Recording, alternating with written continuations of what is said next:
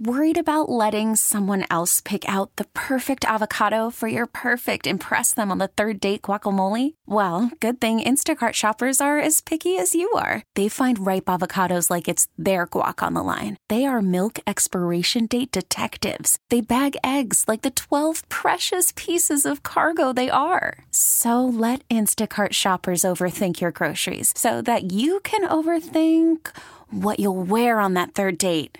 Download the Instacart app to get free delivery on your first 3 orders while supplies last. Minimum $10 per order. Additional terms apply. Now we've got Sweet Lou right in the middle of us here at Winter Weekend. Oh, good to see Lou. Great What's to see up, Lou. boys? How you doing? How you been? You did the whole front office. Yeah. The Jefe, manager.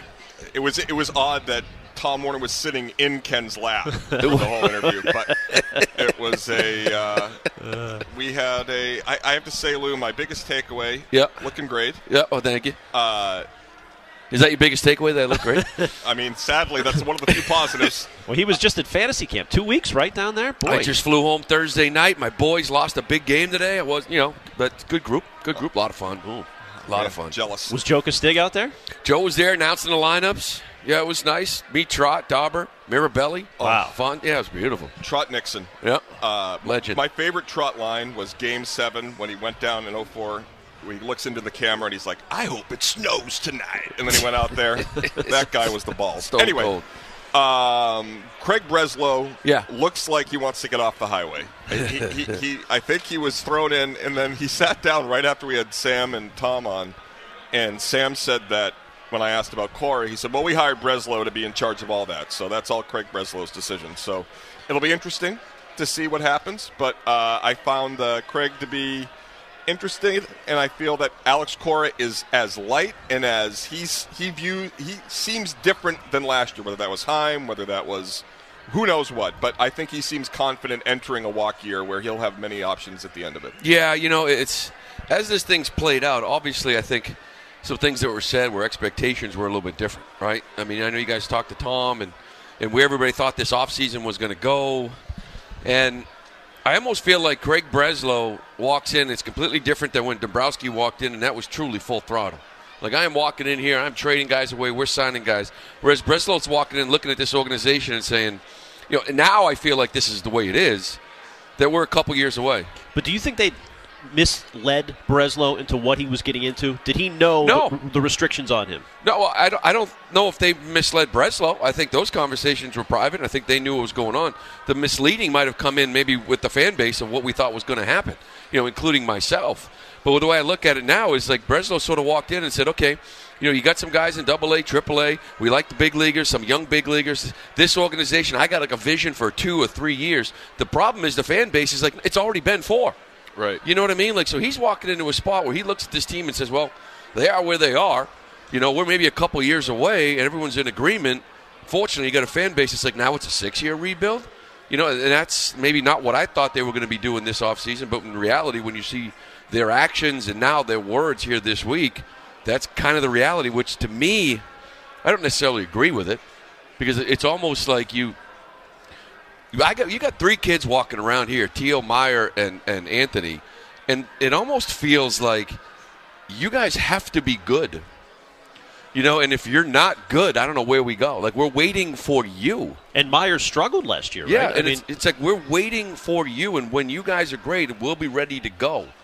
Well, that's awful tough to do, putting a lot of heat on some prospects to go out there, stay healthy, perform, and actually be really good when you first get here. Yeah, in what is always sort of, going back to that fictional conversation, which I think represented some reality at the end of Moneyball when you had Billy Beane interviewing John Henry, or being interviewed by John Henry at the Fenway there. And what the selling point to Billy Beane was, you can find the diamonds in the rough, and we can augment that with the firebrand of this brand, of the fan base, and the financial ability that you lack in Oakland. And I just feel like now they're giving themselves such. I remember talking to you last year.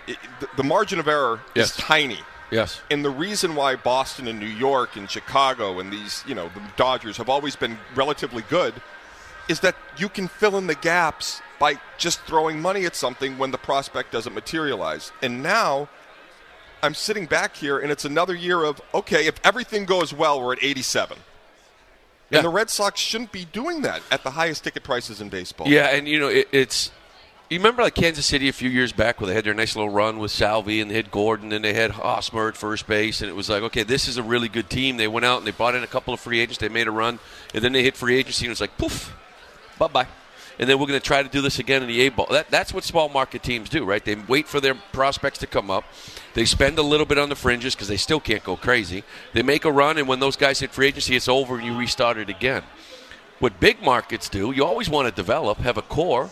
All the great Red Sox teams had cores, that won championships. But while you're waiting, you know what I mean? While you're waiting for the AA, AAA guys to get to the big leagues, you can supplement that with some big free agent signings.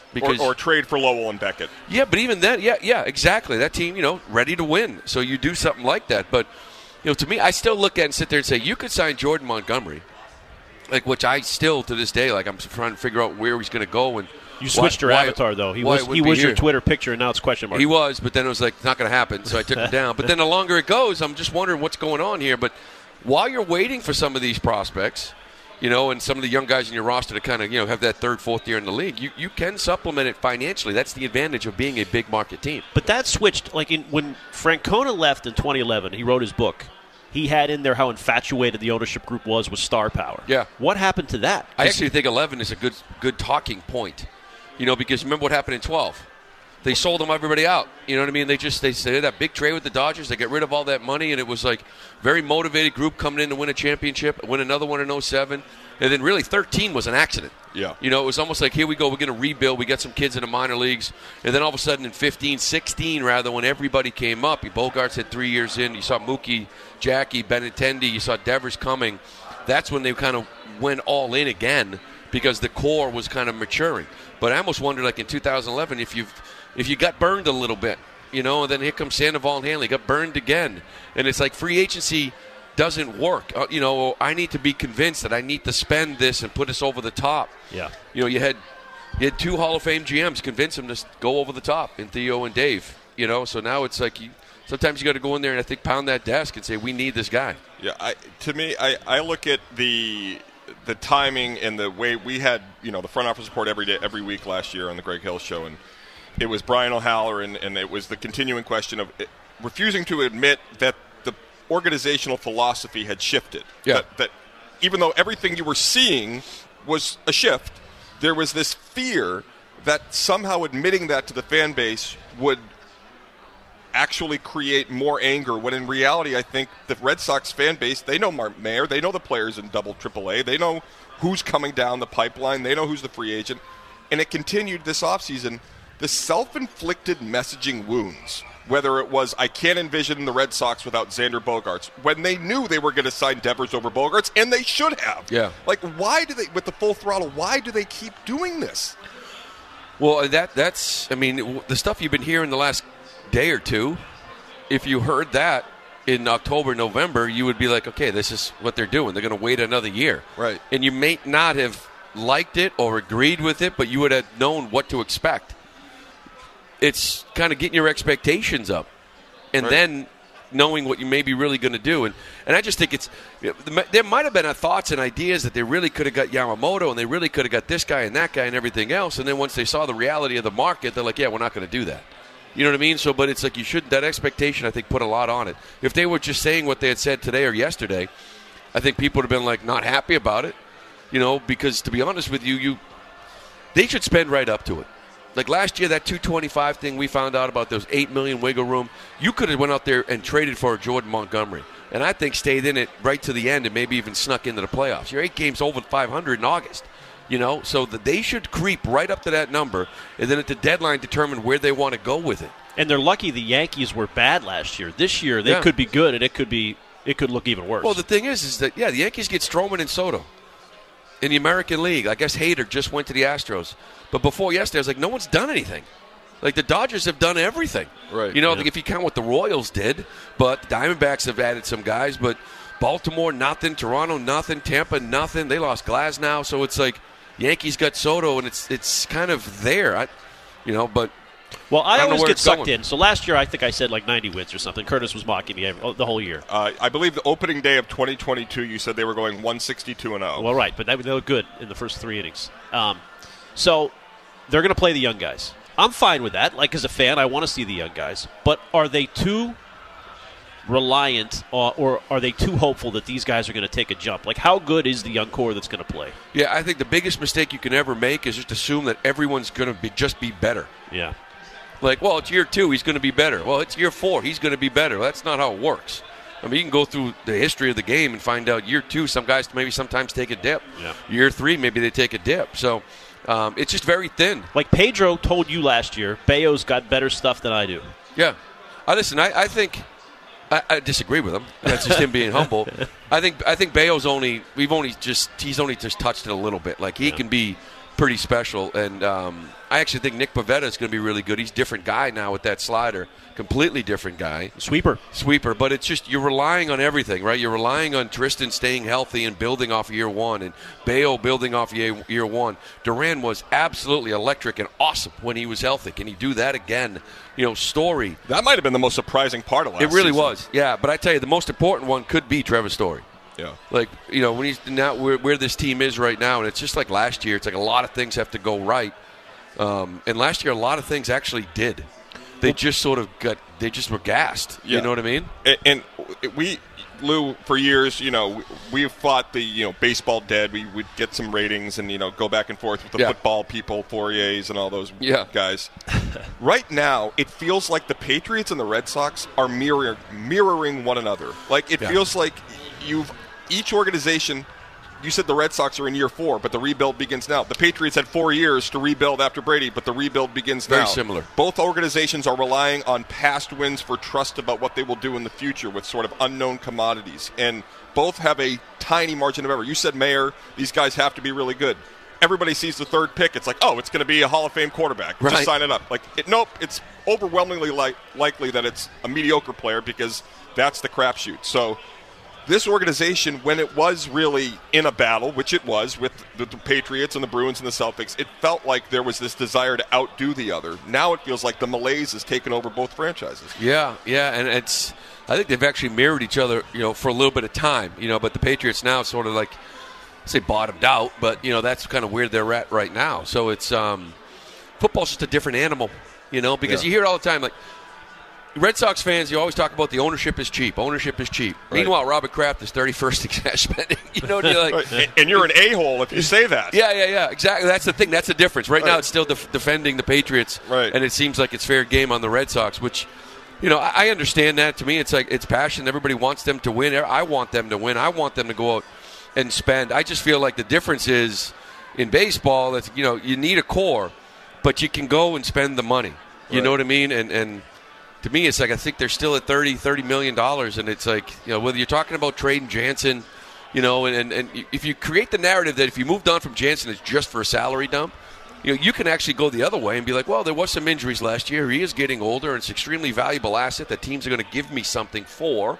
And if this is where the organization is right now, and you're talking down the road winners, then what are we doing with 4 closers in our bullpen? Right. You know what I mean? When a guy like Martin can do it, and Houck can do it, and others, it's you could move on for him, and it would actually make sense, not just a salary dump. It wouldn't be for that, but you could do it. But they just need innings. They're in the same boat as they were last year. One injury away from somebody having 3 starters a week again. And that's a tough way to live for 162. So I don't think they're done. They're going to add something. I just don't know if it's going to be exactly full throttle. Jordan Montgomery, I don't know. Full throttle. Yeah. All right, now we should set up and ask Lou box here from the fans. I got a fan question for Lou. Is Devers going to play better in the field, or will he be a DH? I mean, he's going to play third. There's no question about it. And I think for him, it's time. And Cora talked a lot about it last year. I thought last year he went out there for about 5 or 6 weeks. I was like, man, he's playing great defense. And then here comes the first error. And if a second one comes quick, it turns into 5 or 6 in 2 weeks. And you're at the point where, I think he's actually I think he's a good third baseman. I just think mentally sometimes when he makes one, he's so hard on himself, and we've all been there, where you start questioning and doubting that he makes like 5 or 6 in 2 or 3 weeks. And, you're 6 years in the league now. Mentally that's something he's got to overcome. So for this organization, they need him to be better at third. Defensively, they need him to be better. They need Casas to be better. Range-wise, Story will help. Because really that DH spot, you kind of want Masa, you want Yoshida, I believe, 70 games in left, roughly, so we can DH a lot. That was another rough. Boy, he had some awkward moments out there. Yeah, he did. I actually think he's going to be a lot better year two. I think that year one is a huge adjustment, huge. You look at a lot of guys, I saw like Suzuki out in Chicago, that was year two was much better. I think he'll settle in a little bit and be the good hitter that he is. Defensively, you do what you can do. But if you can limit the games out there and that DH spot kind of have him, I think that'll help him too. Last one for me, Verdugo. All the stuff we've sort of found out, I think people around the team knew of things that wasn't out there. How much will that sort of subtraction? Is that addition by subtraction? Is that a guy that was a problem? Or no, I don't think he was a problem. I just think it was more of a frustration of, hey, let's go, get in here on time, and kind of be motivated for 6 months, not 3. So it was probably more of a disappointing thing because if he was the player that he was in the first half, it sure as hell would have helped in the second. Right. You know what I mean? He was so great at bat, great defensively, really starting everything, getting going, and it just, for whatever reason, it was just a lot of stuff kind of behind the scenes. And this day and age in sports, when you get benched for not showing up, if you think it's the first or second time that's happened, then you're nuts. Yeah, right. You know what I mean? It's probably the 4th, 5th, 6th, whatever it is. Managers, they're going to protect you as much as you can. So, and I think Alex said, hopefully he does well out there in New York. I'm sure he will hit in front of those two monsters. Right, in that park. With that ballpark, he's going to have a pretty good year. And, it's too bad because defensively you were such a bad baseball team that you just traded away your best defender. But you almost felt like you had to, which is really unfortunate. Well, last one. So the Cora thing, back to that. Last year of his deal. Breslow's responsible, basically, we were told today. It's his call. As a former player, is that going to be an issue in the clubhouse? Like, is it going to be awkward? Will that be a storyline all year? I think it really depends on how the year goes, and if it's sort of setting up to be somewhat similar, it should be. I think it's a concern, and not just for that either. It's just more of like Cora almost sitting there saying, okay, it is what it is. Like, I'm going to go out there every single night. I'm going to play who I can. I'm going to pitch who I can. Now, these 3 guys are down. I'm not going to hurt them. If we go out there and win, we win. If we lose, we lose. We're just short. Or like the Patriots, there were like sources coming out from this side and this side. Yeah, everybody gets their, He's a manager. He wants to win. He wants his team loaded. He wants he wants Yamamoto. He wants Montgomery and Snell on his staff. He wanted to trade for Soto. You're a manager, right? You just want to win right now. And if the team starts to struggle, you start to wonder if he's sort of like, he'll never quit. He'll always go out there and manage and have that relationship with the players. But at the same point, it's like sometimes you just sit there and a game starts like, all right, this is what we got. We win. We're going to go out there and do our best, but and then sort of see what the future holds. So I think he's a great manager. I think what Craig Counsell signed for, I think has opened up a lot of managers' eyes because you would never see a manager walk. I don't think. What did he get? 5 years, $40 million, 8 year, 8 a year. You would never see a very good manager walk into a contract year and personally not really be that concerned about it. He looks totally unconcerned. Yeah, because once, whatever. Hey, you either give me the extension. If not, I'm a free agent. And somebody else will. The game is different a little bit because of that money that Craig Counsell got. Lou Merloni, everybody. The great Lou. Thank you, Lou. Back with us this year for 70 games on the radio. Yep. Awesome. Nesson as well. Yep. Fort Myers bound again shortly. Gresham Fourier. Yep, and Gresham Fourier every Friday. Yep. We thank you for stopping by. Good seeing you guys. Good to see you, Lou. Take care. You got it. Baseball is back, and so is MLB.tv. Watch every out-of-market regular season game on your favorite streaming devices, anywhere, anytime, all season long. Follow the action live or on demand. Track 4 games at once with multi-view mode and catch up with in-game highlights. Plus, original programs, minor league broadcasts, and local pre- and post-game shows. Go to MLB.tv to start your free trial today. Blackout and other restrictions apply. Major League Baseball trademarks used with permission.